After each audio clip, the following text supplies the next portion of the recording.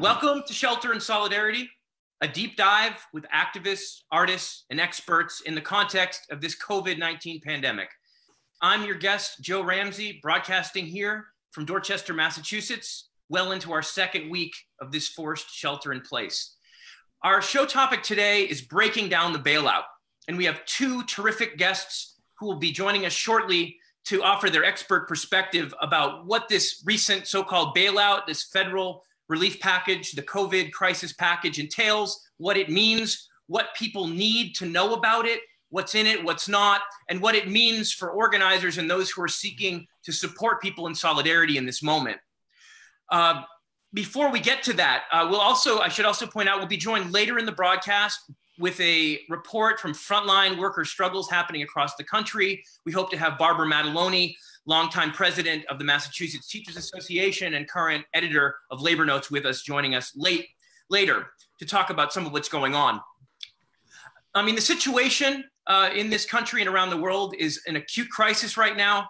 I was just looking over the headlines a moment ago. I'm sure many of you are familiar. We've had 2,400 deaths in just the United States in the last 24 hours, bringing the total US death count from COVID to close to 35,000. That brings the total world count to close to 150,000 deaths already. 2 million people reported to have the disease already. And this health crisis has quickly become an economic crisis. Recent news say that 5 million people filed for unemployment this week alone in the United States, bringing the total of the past month to 22 million newly unemployed people.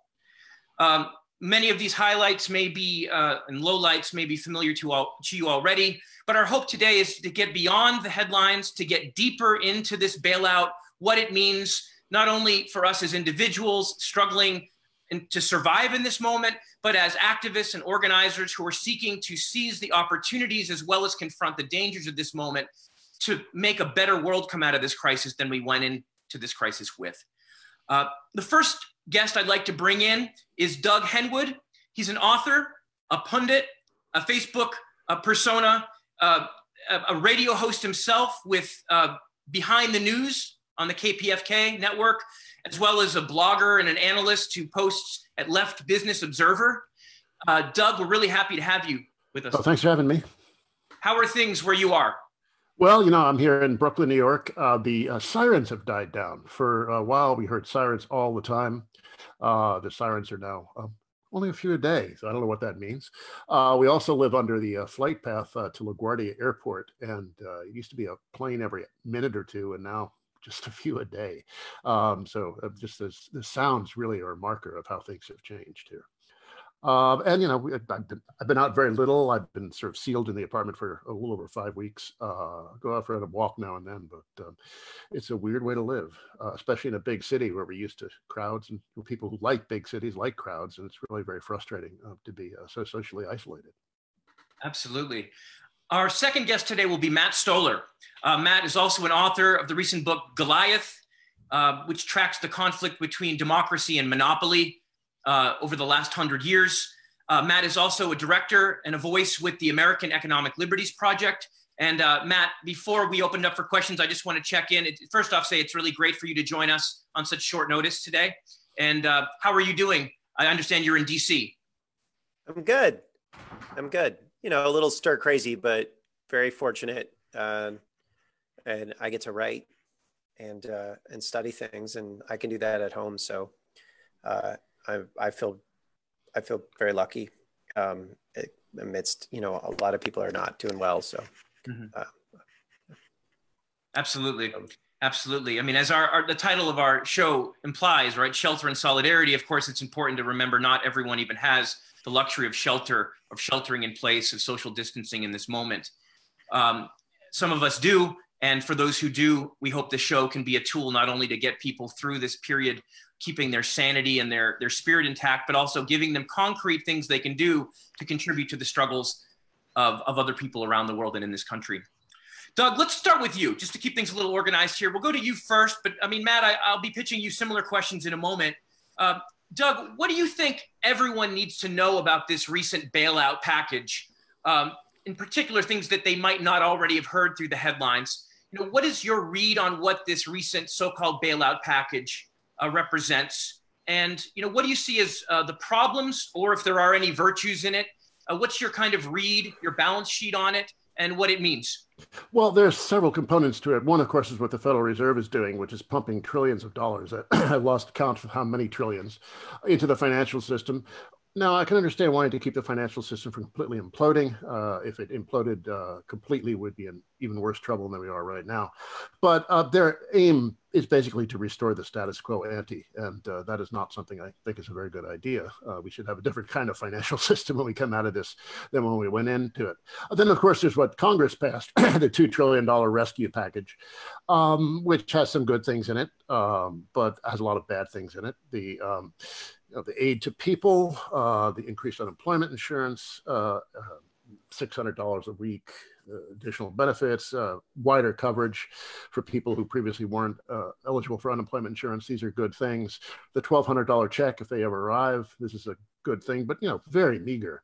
So that portion of it is certainly better than nothing, but far short of what other countries are doing, which are providing much more aggressive income supports to people who get unemployed.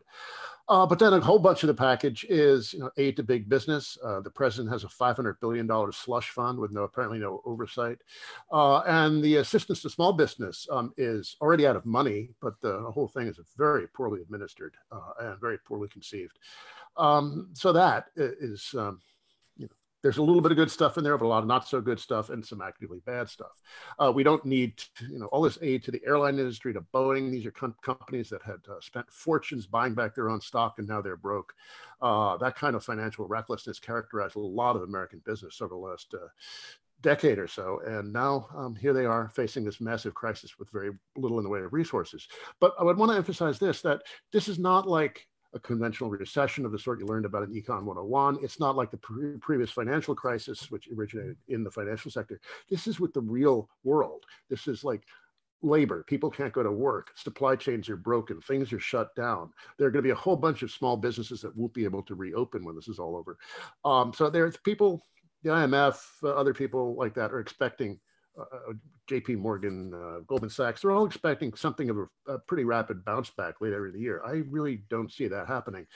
But I would say longer term, what we really need to do, instead of just pumping all this money out, is really address the physical infrastructure of the country, which is falling apart. We need a Green New Deal, and at both parts of that, the green part and the New Deal part. We need to rebuild the infrastructure, find some way to live within the means of our climate around us, and just reconfigure the physical and social way we live. I mean, we can see this crisis is really bringing out the intense class and racial and geographical fissures in this country.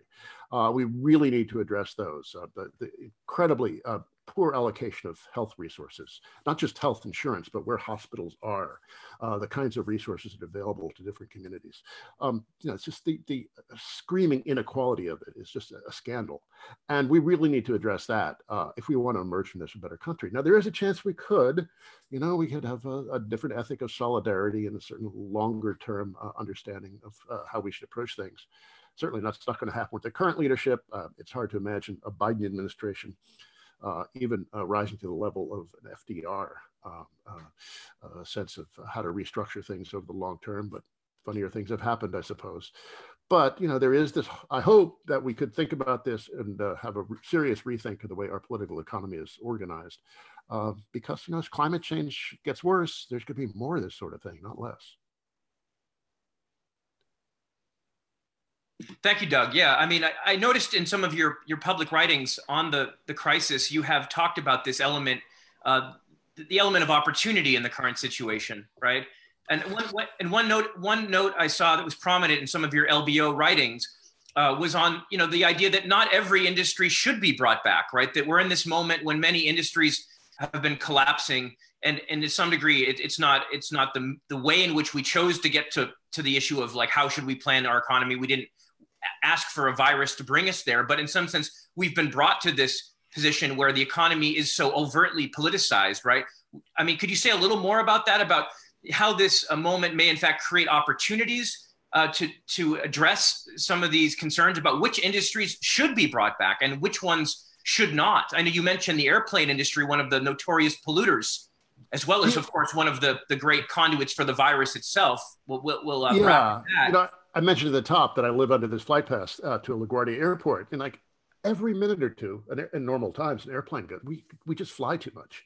We have to fly a lot less. The airline industry needs to be restructured on a much smaller scale, and we really have to think about where it should be in the longer term, because it is one of the most filthy things you can imagine. The president wants to bail out the cruise ship industry, which is an environmental crime of the highest order. They're just filthy ships, not just spewing carbon, but they burn a really dirty diesel fuel too. So it's just it's a crime. It shouldn't exist. The president wants to bail out the fracking industry, and they may be using public funds from the bailout to restructure the fracking industry. That's something that should go too. It'd be a great time with the oil price this low. It'd be pretty easy to nationalize the oil sector and basically put it out of business soon. It's one way or the other. Replace private transportation with public transportation, high-speed rail. You know, I remember back in the financial crisis 10 years ago, China built 10,000 miles of high-speed rail. We were still trying to debate building a little one in Ohio, I believe. It was just, that kind of thing. But also our state capacity is so eroded. All these decades of neoliberalism have left our political class really incapable of thinking or governing in any meaningful way. So to watch the hapless way that people at every level of government, from the idiotic president on down, have botched this thing. My mayor in New York, my governor, who is now a hero, but both these people drag their feet terribly in shutting down the city and the state. We have people, governors in the South who are not shutting it down. We have the Pennsylvania state legislature trying to override the governor's shutdown. We have just really, really kind of sick and incompetent political culture that we need to think about. The CDC used to be one of the great institutions in the world, and now it looks very eroded. Nothing seems to work very well in this country. We really need to think about all that too. And then, the financial system. I mentioned at the beginning that the Federal Reserve is pumping trillions of dollars in, money that it basically creates out of thin air, to restore the status quo ante. No, we need to have a different kind of financial system, one that is basically a utility that serves basic functions but doesn't really get wild and speculative. So, we do have this opportunity, since everything right now is dependent on government largesse. We're not going to come out of this without some kind of active state. So let's get something out of it instead of just trying to go back to the way of doing things the way we did before it. Yeah, well said. I think that note about the bankruptcy of the political class perhaps would be an appropriate moment to bring Matt Stoller into the conversation. Matt, you've written extensively not only of the problems with the bailout, but the problems with the political establishment, Democrat and Republican, that has allowed such a bailout to go through with virtually no votes against, right? So I invite you to comment on the bailout, to add to, or to join Doug's analysis, but also pick up this specific question of what do you think is being revealed about the political class and the politics of this country in this moment? Everything seems fine to me. Best of all possible worlds. It's all fun. Yeah, whatever. It's all good. We're okay. So a really hacky thing to do is to cite like a weird old philosopher who's somewhat obscure to justify what you think. So I'm going to do that. So there's this philosopher named Richard Cantillon, who was basically a private equity guy in the 18th century. And then he wrote a book, one of the first books about economics. And he named something called something in that book was named the Cantillon effect, which is basically when a nation discovers gold, what happens economically, right? And what he found, or what he described, is when a nation discovers gold, the people who get access to that gold, first of all, are people that are closest to the king, right? People that are closest to the mine owners. And then the gold goes out and has all sorts of consequences eventually the gold finds its way, the money finds its way to the rest of the economy. but the people closest to the king get it first. And so in that time lag between when they get the gold and everybody else gets the gold, because, you know, they eventually buy things like meat pies and hire servants and whatnot, they have an opportunity to acquire more assets and acquire more power. There's a lot of there's also a lot of trade consequences as well, but it's sort of an interesting observation. And it's basically one about institutions, right? Because what he was saying in the 18th century is, you know, if you're close to the king and the king is the most important institution, then you're going to get the benefit of an increase in the money supply. Now, today, the king would be the Federal Reserve, right? But also the other institutions that deploy money in our culture. Now, if you look at the CARES Act, which is the bailout, which you could say is somewhere between $2 trillion and $10 trillion of money and credit, but who's counting, whatever.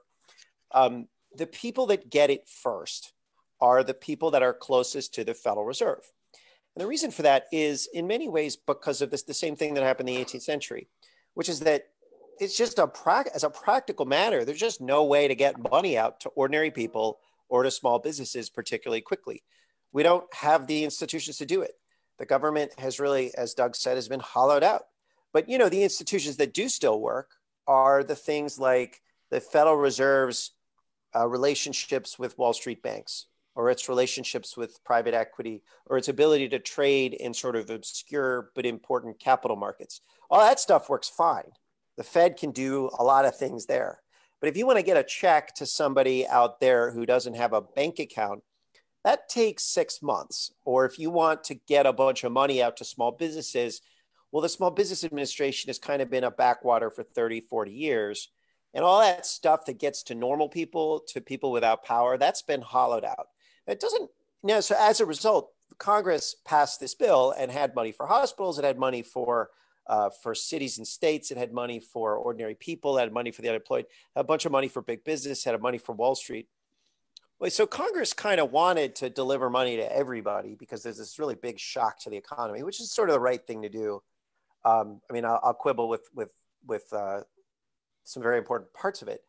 But even though they wanted to get the money out, in fact, because the institutions have been hollowed out because by like decades of sort of bad policy, the money gets out to people with power first. And so it's the private equity industry and Wall Street that are able to get their hands on capital, and everybody else is in a sort of distressed position. And so you're seeing a real reorientation of power upward because of the Cantillon effect. Now, to give you a sense of what private equity industry is, private equity are basically, another way to put it is merchant bankers. They're people that take money, they borrow money, they buy companies. And I don't know if you've ever seen the movie Goodfellas, but there was a scene in Goodfellas where the guys take a piece of ownership over a restaurant, then they run up the credit of the restaurant to buy liquor, and then they take that liquor out the back and sell it for half off. And then eventually they burn down the restaurant for the insurance money. So what they do is they take an asset and they just loot it, right? And what they're really doing is they're stealing from creditors. So in many ways, that's kind of what private equity does. So private equity will buy a company like this private equity firm called Sycamore Partners. They bought Staples, the big, office supply store. And they immediately borrowed a bunch of money that Staples borrowed, issued a bunch of debt, and then they paid themselves. They had Staples pay themselves $1 billion. And then they had Staples give Sycamore the Staples headquarters. And then Staples signed a 10-year, deal with Sycamore to just rent the headquarters. So what they were basically doing is they were transferring money from lenders to Staples to themselves, right? It was kind of like the Goodfellas. That's called a bust out. That's what private equity is. That's why things are so corroded. That's why, as Doug pointed out, increasingly things don't work. It's because who the people in charge of our corporate world, and private equity has about $6 trillion of assets under management, which is about a fifth of the total amount of our whole stock market capitalization. They keep ruining these companies. They also control a lot of our politics, so they keep ruining our institutions. So stuff doesn't work. That's what eventually happens. Like when you put arsonists in charge of your society, eventually, you burn all the restaurants down. And so what we're seeing, even if Congress wanted to act, and by the way, Jay Powell, who's the chair of the Federal Reserve, He actually comes from private equity. He comes out of the Carlyle Group. So don't worry, that's taken care of. So anyway, so the point here is that this debate that happened before the bailouts, and I was paying attention to coronavirus back in February and in January, and then I was like, so I worked in Congress during the financial crisis. So as the debates were starting over, who to give money to, I was like, hey, this seems like a bad idea what they're doing, and tried to organize progressive groups to sort of structure the bailouts differently. And I got like very little interest from the left on what to do, because there was sort of this, this stuff is too complicated. I don't understand. I want to kind of retreat to more comfortable things. And as a result, even the top kind of the most important politicians on the Democratic left side, sort of Elizabeth Warren, Bernie Sanders, whoever you want to point to, they were working with Chuck Schumer to pass this bailout, which passed in the Senate 96-0. The House didn't even do a roll call vote. And there were a few people on the right who voted against it. AOC voted against it, but it was pretty much unanimous. And what I saw was a kind of entire system failure on the left and on the progressive side. People that just kind of were just too frightened to really learn and pay attention to corporate power, and really just kind of wanting somebody else to take care of it. And I was very disillusioning to watch that debate play out. And now, I'm sitting here explaining why, there's yet another kind of catastrophe. And Doug knows this. This is the Michael Milken model for how to finance things. We saw this in the 80s with junk bonds and savings and loans. We saw this in the 90s with the bailout of banks through Mexico, long-term capital management. We saw the financial crisis, which I'm sure you guys all know very well, in 2008, 2009. And, we're seeing it again. And in many cases, it's the same people doing it. So Robert Rubin was involved in the Clinton's bailouts in the 1990s. He was involved with Milken and the mergers and stuff in the 1980s. And that's the whole private equity industry comes from that. He was involved in the 2008 crisis. He was an advisor to Obama. And Robert Rubin was advising the Democratic House members when they were negotiating with Trump over this bailout. So we have the same people doing the same things, continuing to engage in arson. And you have the same culture on the Democratic progressive side of just people being like, what happened? What is that? What? I don't understand. And I'm kind of like, all right, well, we're just going to go through this again until someone somewhere actually notices that this stuff is bad and that it's preventable, and we should prevent it. So that's kind of where I am. I'm just kind of like looking at this, and I think it's all like, I mean, it's like, it's not funny, haha, but it is kind of funny. So I don't know I know that's like a little bit cynical, but that's kind of where I am. I'm just like, right. Well, people don't seem to care. They don't want to be free. I invited you to the show after hearing you make some of these points on the Useful Idiots podcast and on Democracy Now, Matt. And we're really hoping that from today's discussion, you can arm and help to tool up some of the activists and organizers who are on this call and who may be watching this broadcast afterwards, with ideas and nuts and bolts understanding of some of these financial mechanisms that could actually be taken up at the level of organizing that many of us are engaged with. I wanted to ask you, and we will bring in Barbara Mataloni momentarily. So glad to have you back, Barbara, on your phone. Can I hear your voice just to make sure you're with us? Yeah, I think you can hear me, right? Okay, great. Yeah. You can hear, great. So we'll come to you in just a moment, but I'll give Matt one more question for now. Matt, you wrote a couple of pieces recently that focus on private equity. One is actually called something along the lines of "Should private equity even exist?"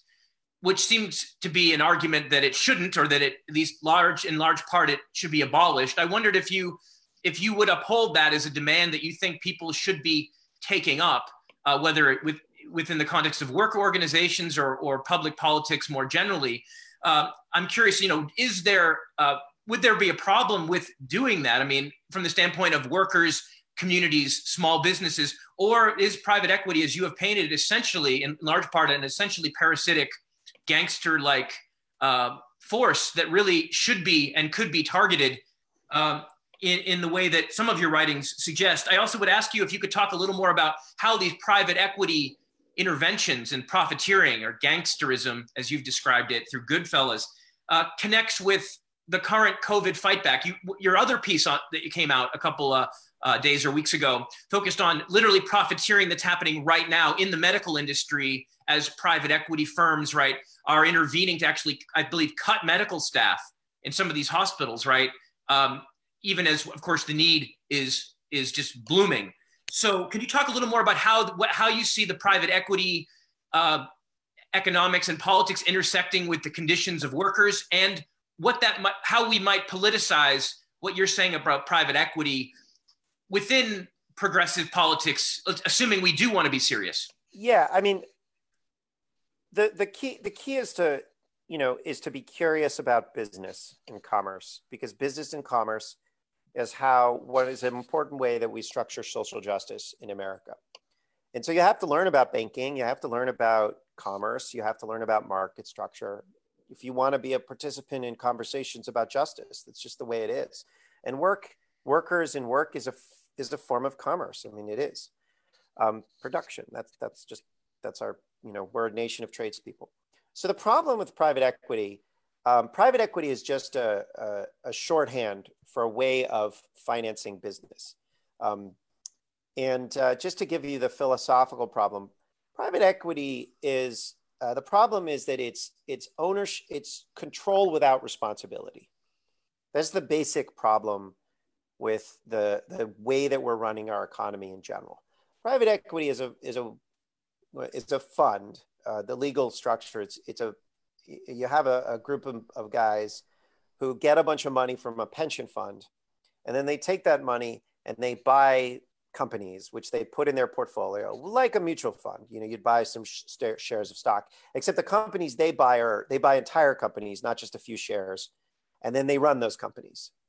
But the thing is that because of the legal arrangements, the legal structure of the business, if that company goes bankrupt, they don't have to pay for it. Only the company itself goes bankrupt, and they can the debt, is attached to that company. It's not attached to the private equity partners themselves. So they don't have any responsibility if they screw a bunch of stuff up. So it kind of insulates them from having responsibility for the companies that they buy. They also, there's a lot of sleazy ways that they are able to borrow money. Often what they do is they will, there will be an agent that's in charge of a bunch of money that they want to borrow. And so that agent is not necessarily representing the people whose money it is particularly well. This was the case with junk bonds in the 1980s. It was the case with savings and loan. There's a sort of self-dealing aspect to it where if I have a bunch of money to lend and I don't care if it, and somebody bribes me to lend the money and it's not my money, I don't care if I get paid back, I'll take the bribe. And there's a lot of ways that the private equity industry has a lot of collusion. And so they're borrowing money that's not their money, it's pension fund money, and often sort of moving it to their pocket. But and there's a lot of legal arrangements that, we enabled this by changes in antitrust law. We enabled it by changes in banking law. We've enabled it by a series of changes in in bankruptcy law, a whole bunch of pieces in our economy. And we can fix all that. There's a bill out, I think it's called the Stop Wall Street Looting Act, by a bunch of by Tammy Baldwin and Sherrod Brown and various others. But the basic idea is you have to stop these guys from doing what they're doing. You have to repair these, you have to marry control with responsibility. And fundamentally, the bailouts made the problem worse because, one of the big problem with private equity that they're having, the guys themselves, is that they have a lot of debt because the whole industry is based on borrowing money so that you can buy these companies and loot them. Well, now all of a sudden, what do you do when there's a crisis like this? Well, another way of talking about debt is to say you have less and less margin of safety, right? Because if you don't get revenue in, you can't service your debt. So now all of a sudden there's a crisis. And what happens? The Federal Reserve comes in and starts buying junk bonds, which are the mechanism by which these guys fund some of their takeovers. Now, I don't think it's going to fix it. I think this problem is too big for just a debt rollover to take care of it. But that's the basic problem: is these guys have control without responsibility, and then the financial system, the Fed, and then Congress has on all sides has enabled them to continue this, I think, what is a very dangerous predatory business model that's destroying our capacity to make things that we need. Thank you, Matt. I'd like on that issue of control, right? And who has control and how control might be seized back from some of these people who are doing so much predatory damage. I'd like to bring in Barbara Mataloni. Barbara is actually the special co-host of this episode. We had some technical issues, so she's joining us as more of a respondent. In a moment, after Barbara has a chance to speak, I also want to let Matt and Doug know. I'd like to hear from Barbara, Doug, and Matt about what you think a true, for lack of a better term, people's bailout would in fact look like, right? And how that differs from what has been done and how that might look going forward. But Barbara, before we go back to Washington and the issue of how the state and federal government can relate to this crisis from above, if you will, I would like to go to you for a report and a reflection on what you're seeing and hearing about and participating in terms of the struggle on the ground, workers, communities caught up in this COVID-related struggle, the economic aspect, the public health aspect. I know you're in touch with a lot of things that are going on around the country, not only in education. Barbara, for those who don't know, is a former president of the Massachusetts Teachers Association here, actually my home union. As well as a current editor at Labor Notes, where many of these stories of workers on the front line are being told. And we'll link to many of those pieces from our Shelter in Solidarity Facebook page. Barbara, could you give us a report on first off, how you're doing, how you're weathering this crisis, and what you're hearing about and what you think is your read on the state of the struggle, what people are demanding from the bottom up, and what's your read on that situation right now? Thanks, Joe. Sorry for the technical difficulties. I'm on Zoom all day. I don't know why it decided not to work right then. I guess I want to actually start. And Matt, I imagine you said this flippantly, but you said, as you were describing sort of the decisions that were made relative to the bailout, people don't want to be free. And I want to actually, no matter how flippantly you may have meant that, like I didn't hear you actually talk about people when you were describing what went down. You were talking about politicians who were making decisions, really, I would say, absent thinking about the kinds of questions that Joe just asked me, what's actually happening for working people in this country. And another sort of related thought to that, certainly private equity and financialization has really corrupted our capacity to produce what we need, both in terms of healthcare and goods and services. But the other thing that this crisis is really revealing is this sort of struggle with the word essential worker. And actually, you can even take the word essential out and understand how much it is workers who produce our economy, who produce wealth.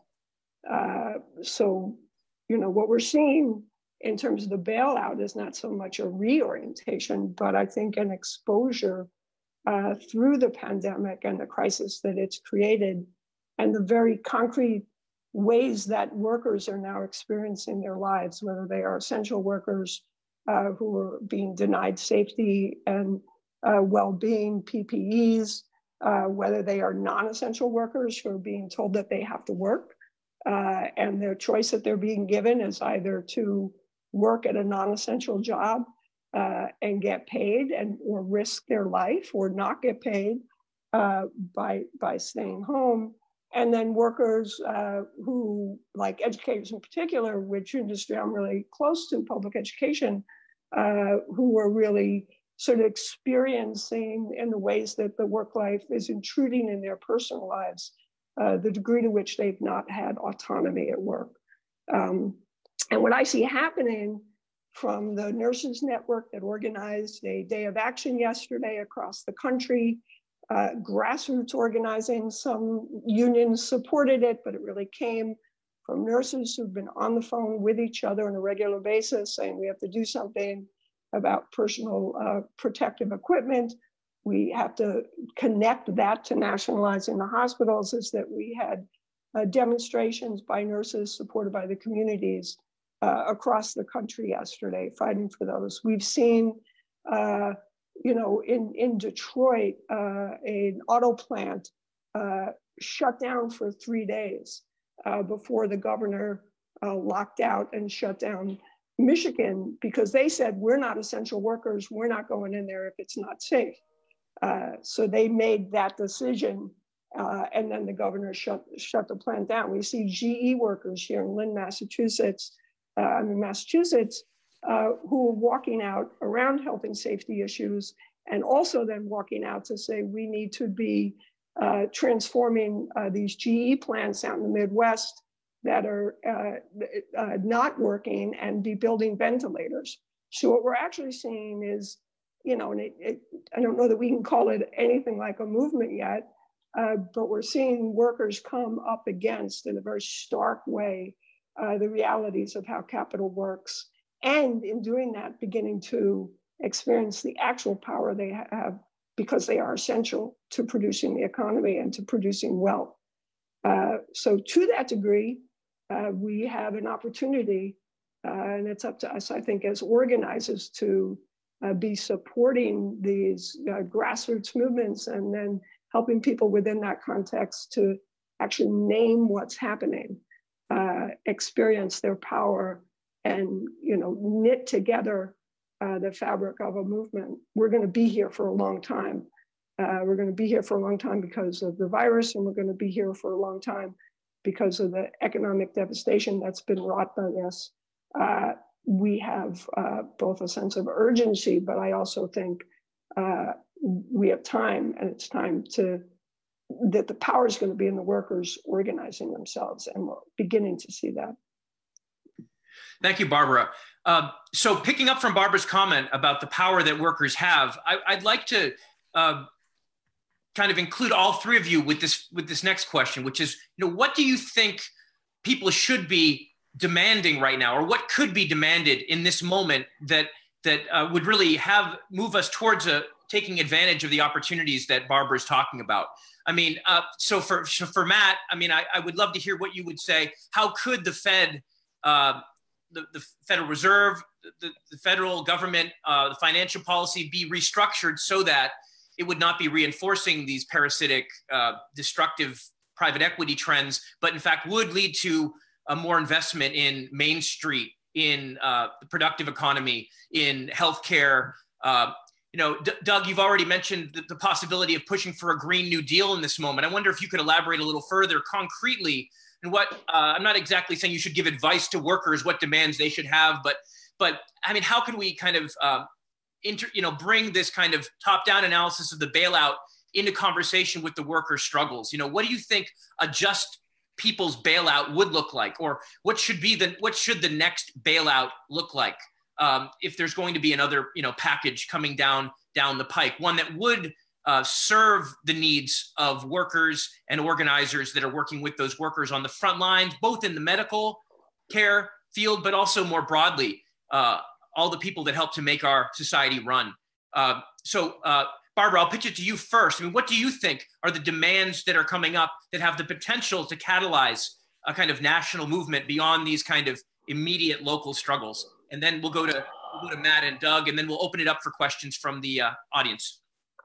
Yeah, well, I want to frame the question just a little bit, and that is that I think one of the things that I find most exciting about this moment, and I've been in contact with workers who are considered essential workers, non-essential workers who are working, non-essential workers who are not working or maybe working from home, is I think the opening that we see is for workers to really have a deep sense that they are the ones who need to determine what's happening at the work site.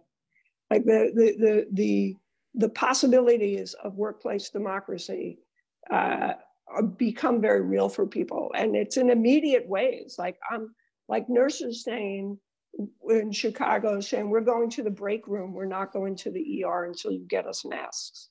We're just not going. And sort of recognizing we get to decide what safety looks like for ourselves. And I think it's important, and certainly the nature of this conversation, to talk about what broader demands would be. but I don't think we're going to be able to achieve those broader demands if we skip over the part of supporting, nurturing workers really beginning to feel their power and their wisdom in understanding what we need to do and what the world can look like. And I think that can lead to things like a Green New Deal that is really supported by workers who understand what that could look like and how to make that happen. I think certainly Medicare for All is something that should be out front. It cracks me up in a sick and sorry way that Joe Biden has doubled down on refusing that. But I actually think we can push beyond that. I think the nationalization of the hospitals is something that I hear nurses talking about. That's really important. And I think in terms of a stimulus package and funding, Bernie was asking for $2,000 a month. I think it should be $3,000 a month per person for the duration of this. It's going to be a pittance compared probably to what Boeing is getting. And then as well, I think we really need to look at how are we putting money into our public institutions. So you're in higher ed, public higher ed. We need a stimulus package for public higher ed that says we will, cancel debt for educators, for students, and for public universities. You know very well, Joe, what it means for UMass Boston to have carry the debt that it does. Make sure no jobs are lost and put the money back into getting people on campus so we can have face-to-face classes. The same for public education. I agree with Doug was saying earlier, we have let's put money into the infrastructure, into transportation, into a Green New Deal. It is, I think those are things people want. I think, as Matt has pointed out, the ruling classes, including most of our senators, whichever side they pretend to be on, are not interested in making the kinds of political commitments that it would mean to do that. And so it's going to be up to us to create the movement that makes that happen. We can't count on them. Powerfully put, Barbara. I mean, there's been this debate now, right, in the national media, who gets to decide when the economy opens again, right? Trump and some of his supporters saying before the end of April or May 1st, and then governors saying, no, we have the right? There, you could see in the context of that division amongst the ruling class, the possibility that workers could assert themselves and say, actually, you know what? We get to decide, right? And now, there's actually a growing movement among educators to say we'll decide when we go back, and we'll decide what it looks like. Great. I think that's a powerful point you make about needing to root whatever demands people are going to come up with, rooting them in actual workplace power. Otherwise, we're just talking to bought off politicians too often. Okay, or out of touch and bought off. Doug, I'd love to hear from you, and then Matt, some, if I could say concrete, maybe they're abstract as well, I don't know, but concise kind of demands, or at least, opportunities that you see in this moment, things that you think people should be considering taking up as demands, whether it's on politicians or workplaces, for how we can seize the transformative potential of this moment when the economy is so obviously a matter of politics. To the examples that Barbara made of the workers organizing, I think it's been inspiring to see Amazon workers, the Instacart workers, the Whole Food workers, people who really have had nothing like union organization at all, taking matters into their own hands and trying to get some sick benefits and protective equipment and decent treatment from their trillionaire bosses. So that explosion of activism among a group of workers that hadn't seen that before, and that's an interesting development. It would be really nice if the organized labor movement actually got involved itself and got off its rather sorry ass and did something. Another point I want to make too is that this moment is really making visible that workers produce value. We've heard so much the last few decades about its intangibles, or managers, or the creative class, and all these apps. The lighter than air economy that was very popular late 90s, early 2000s. A lot of that ideology came back again. No, workers acting on nature, produce everything of economic value. And I think this moment is making it very clear. And the eagerness of so many employers to get workers back to work really shows how dependent upon ordinary workers their wealth is. So it's just a very clarifying moment to see that. But when I talk about a Green New Deal, I mean both parts of that. The green part, obviously, the renewable energy, non-destructive forms of transportation, different ways of organizing the way we live physically. I mean, we can't have this kind of sprawl. Like, there's just so many inefficiencies. It doesn't make sense to send goods halfway around the world just to save a few bucks on wages if there's going to be so much carbon spewed into the atmosphere to make that possible. So, that the green side, yes, but also the New Deal side. Building the conventional infrastructure, but also the redistributive social programs that we saw in the 30s. The 30s saw the introduction of Social Security. Now we have this ridiculously awful minimal welfare state. There's been a brief expansion of unemployment insurance benefits, but they're still quite mean. Only about a third of the unemployed are drawing benefits in normal times. The benefits are quite small. So we need real serious income support for when people get thrown out of work. We need, obviously, Medicare for all has never been so clear. And then just the general public sector is going to be under such tremendous attack now. Cities and states are going to be cutting their budgets savagely because of the loss of revenue.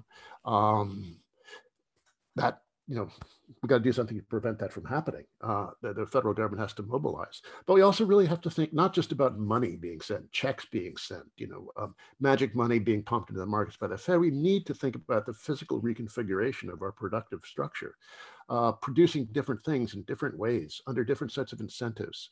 So it's not just about money, it's about how we produce and what we produce that we really need to rethink. And when we talk about that New Deal, I'm also thinking about that. My friend Josh Mason co-wrote a paper on the World War II model of how to organize production. We could do that again. We had, the World War II was fought with a great mobilization of the private sector under public direction. And we need that again. We need this Defense Production Act that Trump keeps flirting with. It's very powerful. We could invoke it, but don't want to all that nonsense he's talked around that.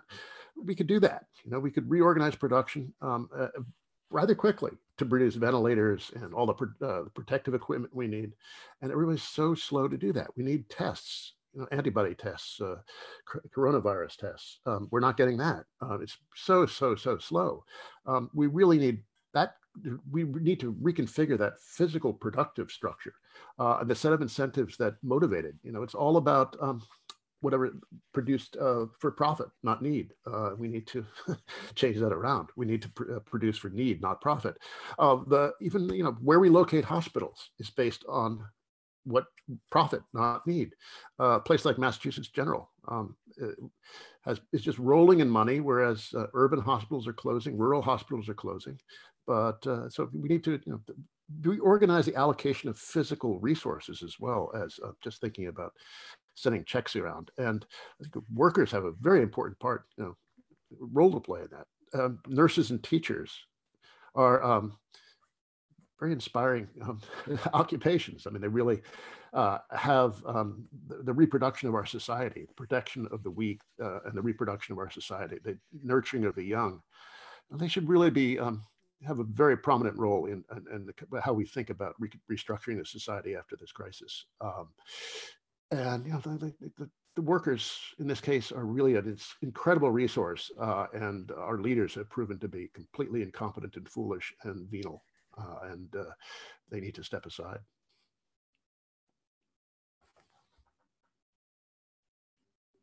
I think you're muted. Sorry, I'm trying to keep the neighbors upstairs from stomping on your conversation. They have a little one running around all the time.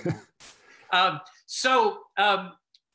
couldn't agree more about the point about educators and nurses. And I want to gesture towards our conversation next week will in fact include one of the frontline workers in the nurses union, the NYSNA, Trey Kwan, who's also an organizer with Left Voice, and she will be joining us. And we may also have one of the organizers of the University of California strike that's going on out there right now. So educator and nurse organizers serving the people and organizing to strengthen the people. will be back on this show next week. Just a little plug there. Matt, we're going to kick it to you. And then I want to recruit one of our guests, I should say one of our audience members, Ron, who's also written on the opportunities of the Defense Production Act and some of this World War II metaphor and an analogy we're hearing thrown around, right? What are the opportunities of kind of taking that rhetoric of we're in a war footing right now and actually politicizing it in a progressive way? So Ron, if I could call on you after Matt. Matt, what do you think? I mean, right now, should be done. What should the bailout have included? What should the next one, if you even want to call it a bailout at all, have included? How does your insight into the corrupt workings of the financial system kind of translate into kind of potential political openings, political demands in this moment, beyond just getting educated about finance? Yeah, I mean, what Barbara and Doug were saying was I think I want to like draw upon what they were noting, which is that, if you think about workers and you think about inputs and physical capacity, what we're really talking about is production, right? That's what we're talking about. How do we make things and sell things that we need? How should we do that? What does the politics look like? And I think what's exciting about this moment is that, we've been living on consumer politics where we just assume that stuff just shows up in shelves forever, like for my whole life. And now all of a sudden it's like, oh, we got to deal with shortages. We see it's very clarifying. The workers make things, and, people like me who just, I get to study and write. That's not real. I mean, that's just kind of like, I like that I get to do it. I like that I enjoy, this is enjoyable and interesting. And I want to think it's useful, but, it's not that important right now. But I don't want to talk about what the right thing to do in the bailout is. I want to talk about something that I think is just much more fundamental. We already passed the bailout. We passed it a month ago. And I don't think that it's fair to say, oh, it's just a bunch of venal, corrupt politicians. Oh, it doesn't have to do with workers. Like, I'm sorry, but we're in a democracy. We elected these people. We had major presidential campaign. One of the major candidates, Bernie Sanders, ran basically on massive expansion of public health infrastructure. Another one of the candidates, Elizabeth Warren, ran on cracking down on Wall Street. Both of them made arguments that they were an important social movement.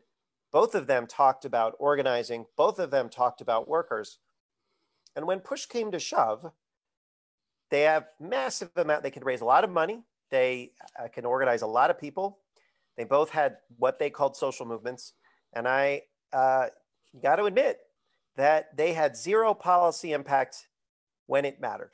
None, zero. Faced with the largest public health crisis in our lifetimes and a massive financial crisis, that the largest one at least since 2008, maybe larger, zero impact.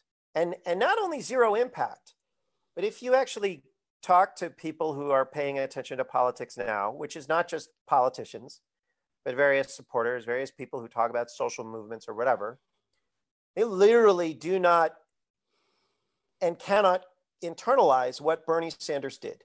That Bernie Sanders took his movement, which he started basically because, got popular because of the anger over the bailouts. And the final act that he did with his movement, which he called a movement, was to transfer trillions of dollars to Wall Street. I think that's a catastrophe. I think that's a failure. And I don't just blame abstract politicians. I think that is a failure of the left. And I think no one on the left has admitted it or reckoned with it or tried to figure out what the hell to do and what went wrong. I think it's a catastrophic ideological failure. I think we need to ditch the Green New Deal framing.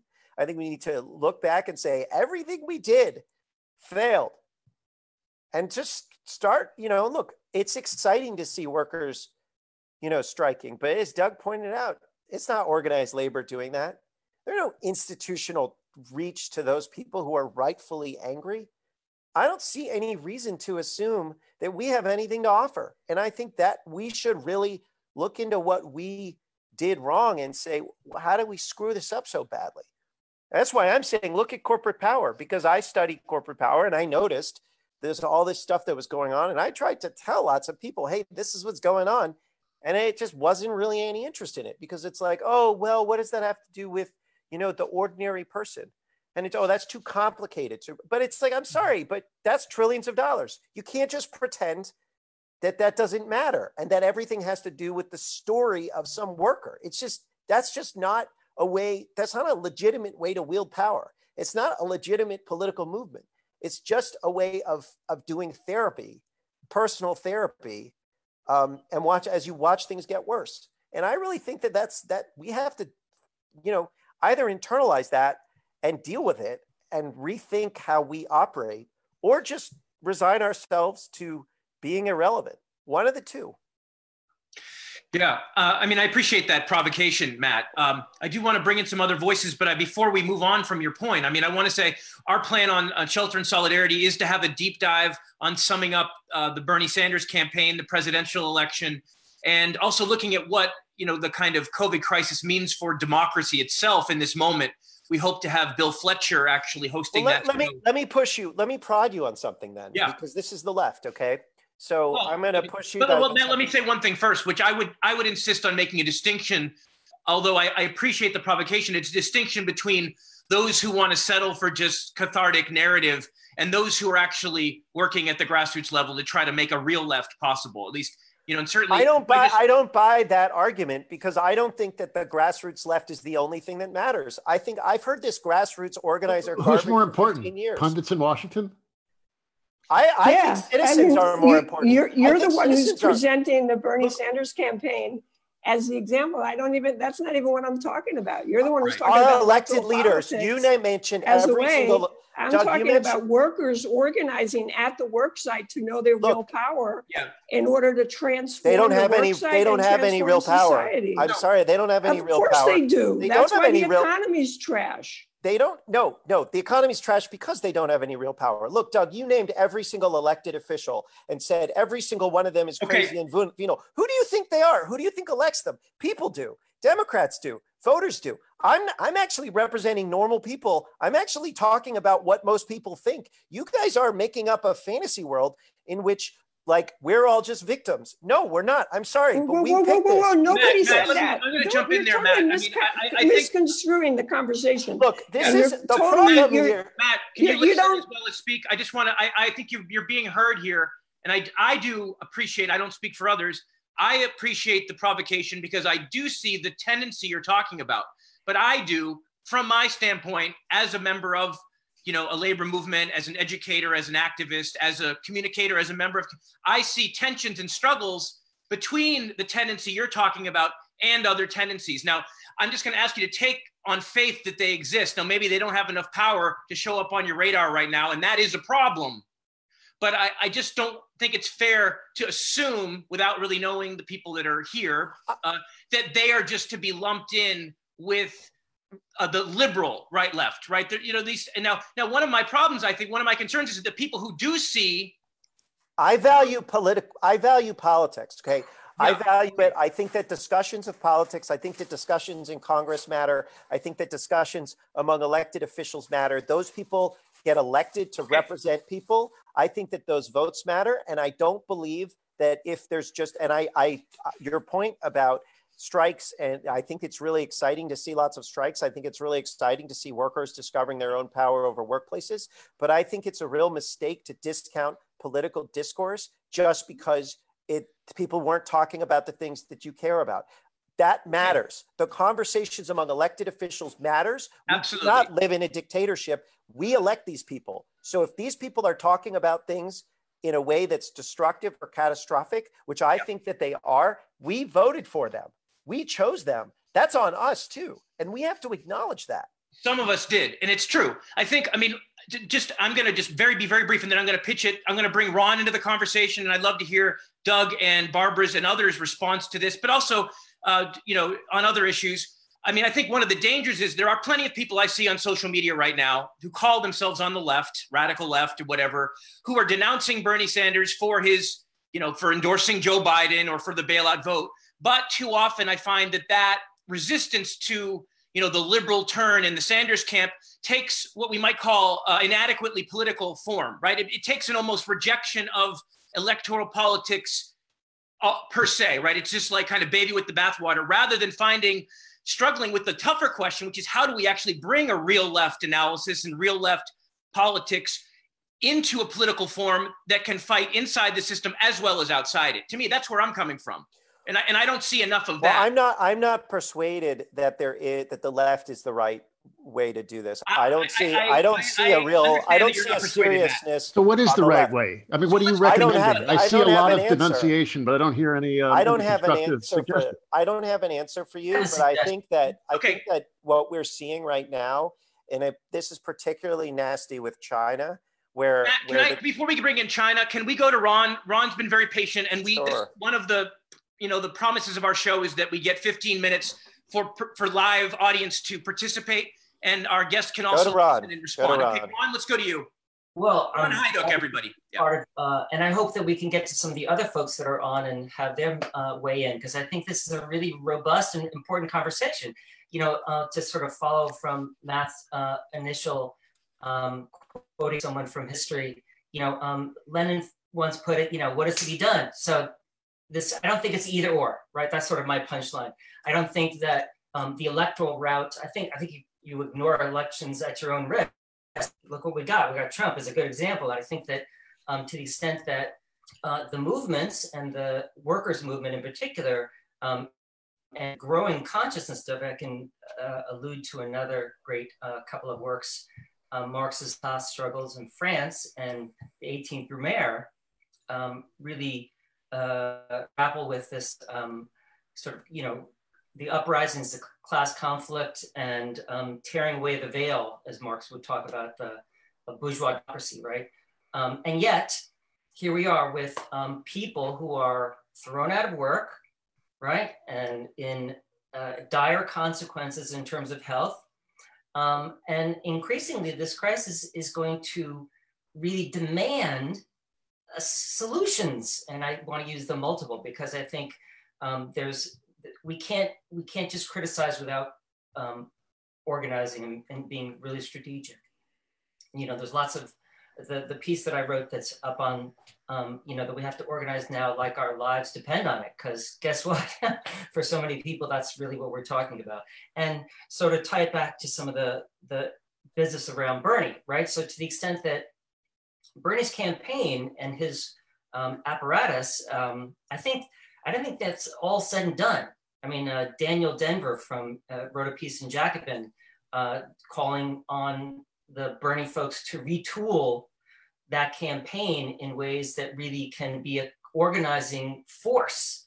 I mean, 2 million donors, right? Tens of thousands of volunteers that knocked on millions of doors. And they have actual paid staff still. And there's other organizations that are that potentially can help provide the infrastructure to a response that's really leftish. And I think we have to demand more, of course, of Bernie and Elizabeth Warren and all the rest. I mean, I'm here in San Francisco and talking to some folks about, Nancy Pelosi's, one of her offices is here, and we should go do something. How do you do this now in the shelter in place moment? Yeah. And I think that there's so many things that I want to jump into in terms of how you do the organizing. I wish my colleague Anthony Pankey was here with us today, because he's been working with a lot of farm worker organizations around the country. That's one of his areas, is farm worker organizing. And the needs there are tremendously acute, and the capacity of farm workers who are seeing now their power, but also the bankruptcy in the system, right? I mean, farmers are told to dump their milk, plow under their crops, right? And yet there's like a mile-long line of people at a food bank. Those conditions are just going to get worse. People have been told that they're going to get a $1,200 check. It's inadequate, but when they don't show up or when that money runs out, we're talking about social dislocation on a scale we've not seen in our lifetimes. Mm-hmm. And to the extent that Bernie's campaign has helped elevate, Medicare for all, $15 an hour, abolish student debt, the Green New Deal, like all tax the rich, all of these things are much more popular now than they've been before, precisely because of Bernie's campaign. And so I would just argue for looking to the the excitement and the organizations that rallied around those campaigns as entities that could form an infrastructure for fighting in ways that, yes, try to get those elected officials to be more responsive. They're talking about a next package. What's that going to look like? Maybe we can impress upon them the fierce urgency of now, if I can use that phrase, that demands that they actually leverage their capacity to negotiate that, because the House has the power of the... Right? Ron, just pause. To make sure... Oh, you cut out, but we got you. I want to point, Ron has some really tremendous ideas here. I want to point everyone who's on this call and who's listening or watching to his piece at the new blog of Socialism and Democracy. That's sdblog.org. He very provocatively titled the piece, well, along the lines of how the virus can actually be an ally, right? That the kind of leverage of the threat the virus poses, even to wealthier ruling class folks, can actually be an ally in asserting kind of working class demands in a way that we could use strategically. And so I just want to point people to that piece, and we will link it from our website and from our Facebook page. Now, the last back and forth with Matt, we kind of left out Doug and Barbara a little bit. I would like to welcome them back into this, not only to respond to Matt's point, but maybe looking forward, like, where do you see the possibility of building power? How do we get such a corrupt political class to listen? Do you see it as just a failure of everyday people, or is there a problem with what counts as democracy even in our society right now that kind of mediates and makes mincemeat of people's actual demands? How do you respond to this question of how we can really build power in this moment? And take it anywhere you want if you want to respond to other things that have been said. Who? Let's go to Doug and then Barbara. Okay, I would like to say a couple of things. One is that the idea that we elect these people is a really rather limited understanding of how power works in this country. I think we know that people in Congress, elected officials, pay most attention to the business class. The work of Benjamin Page and his colleagues show that on most major legislation of the last few decades, the preferences of the top 1% matter, and the opinions of the rest of the electorate don't matter at all. But also that 40 or so years of neoliberalism has so successfully dampened down people's expectations for politics, for collective action, for what they can expect from the public sector, what they can expect on the job, in the way of salaries and benefits, of worker rights. They just expect nothing. They're almost grateful now to have a job. To see these people like demonstrating in Michigan yesterday, like, let us go back to work. That the urge to go back to work rather than like try to figure out how we get through this crisis was kind of dispiriting to watch. And then the preferences of the Democratic electorate, the primary electorate, with these debased notions of electability, the fear of doing anything to challenge the existing power structure. Bernie did the best he could, but he had an awful lot stacked against him. Watching Obama orchestrate the collective movement behind Biden was really also quite a depressing, but entirely predictable act of a guy who would rather be sailing with David Geffen than thinking about how he can make the lives of the broad population better. Yeah, so we really need to fight that atomization, that sense of defeat that is so abroad among most people, and this willingness to defer to the wishes of the powerful, or fear that challenging it would cause the reelection of Trump. It's the politics right now. It seemed for a moment very hopeful. It seemed like we might break out of all this, but now it's kind of depressing again that the doddering fool Biden is at the top of the ticket. I just there is this moment of possibility where workers are showing some degree of the power or potential power of workers is very, very visible. But that's easily shattered, and it's really hard to organize. So the labor movement should be in there actually doing more than it is. But people need some sense of that they have power to make things better. Yes. And it's very hard for them to develop that sense after being so beat upon for so many years. And on that, I want to bring Barbara in I know she needs to go in a moment, Barbara. One thing I've always been inspired by you is your ability to help people raise their expectations, right? You talk about raising expectations as a necessary precursor to raising hell, right? That people have been beaten down. Could you pick up, I think, in some sense, Doug's comment really walks into your ballpark here. I mean, how do you address this issue of demoralization and the possibility of raised expectations, even despite the obstacles of this moment? Yeah, I wanted to go there, so I appreciate the segue, Doug. I mean, I think it goes back to why it matters that we organize initially in the places that people work and live. That people have an experience of taking collective action, engaging in collective struggle.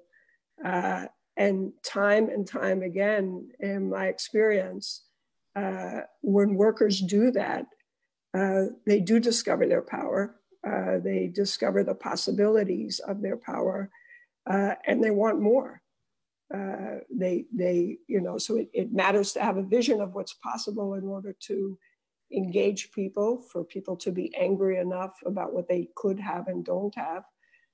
But that only becomes real when workers organize themselves and act collectively to begin to achieve wins. And I think like one of the things that makes this moment a moment of real possibility is that prior to the pandemic and prior to the sort of wildcat, rough, disorganized strikes that we see out there right now, is that we've seen public sector workers, in particular educators, have had an incredible run for the last 10 years, beginning with the Chicago Teachers Union and the Core Caucus taking over their strikes of 2012, the UTLA strike just a year ago in January, the organizing in the red states, which was, West Virginia started that off. That West Virginia group is now running for leadership in their union. I am part of a network of caucuses in education unions across the country, some of which have won leadership, like I did here in Massachusetts, some that are pushing their unions. We're at a different moment in terms of that level of power. We're also seeing the nurses unions doing the same. So that's out there. And people are transformed by that kind of action. They're not transformed as much or in the same way, even though canvassing can be great, by the electoral political strategy. That end game is always that the ways that I have power is vote. And you may or may not feel that as part of a collective movement. But when you act together in an immediate way to use your collective power to make change and to have the world be better in front of you, that changes you. And that helps people begin to understand how power works. And that's what's been missing. Totally agree that the labor movement has failed us for a long time about that. But that's also what won us the New Deal. That's how we got there. That's what pushed the politicians eventually. It takes a faith in actual democracy. It takes a faith in the fact that when people get together and identify issues and organize themselves to say, here's a way we can solve that problem, that they'll do it. And that's like why I used to tell my students when I was a student teacher, when I was a teacher educator, that cynicism is like one of the only sins. If we believe in democracy and we believe in organizing, we believe in the possibility of transformation, we have to have faith that people can do that. And that's our responsibility. Yeah, I appreciate that comment, Barbara, and you inspire me. And actually, I mean, one of the goals of Shelter and Solidarity is not only to come up with the answers to these questions and struggles and strategies, though I hope that we can pull some new ideas out of this mix, but also to help sustain each other through this moment, right? And kind of, because I'm a big believer that faith is not just an intellectual aspect, although that's a part of it, right? The objective notion that things could be different, right? But there's a social component, right? You need other people to help lift up that horizon as well. And I will say this conversation for me has been very provocative, thought-provoking, but also to see all your faces from quarantine is helpful too. I want to point out that Matt, if you want to come back and dig into more the problems with the left and how we can work through, if the left's even going to be the name of it after the end of this change, I'd love to have you back. Same thing to Doug, and definitely I've already extended that invitation to Barbara to come back. And we're going to talk about educational workers organizing, students and educational communities organizing in this moment, even as people are having to teach from home. So we will be coming back next Thursday with a show focused on nurses' struggles, perhaps educator struggles as well. We'll be doing a show on what's the threats to democracy, even in its bourgeois electoral form in this moment, with Bill Fletcher in a couple weeks. Tim Sheard, a lifelong nurse and labor organizer, will be helping to host our show next week. And we'll be here again, 5 o'clock on Thursday. We ask you to join us. Share this material, send us your feedback. You can email me at joe@shelterandsolidarity.org. If you have any suggestions, obviously this is a long haul we're in together, and thank you for being here tonight, and see you next time.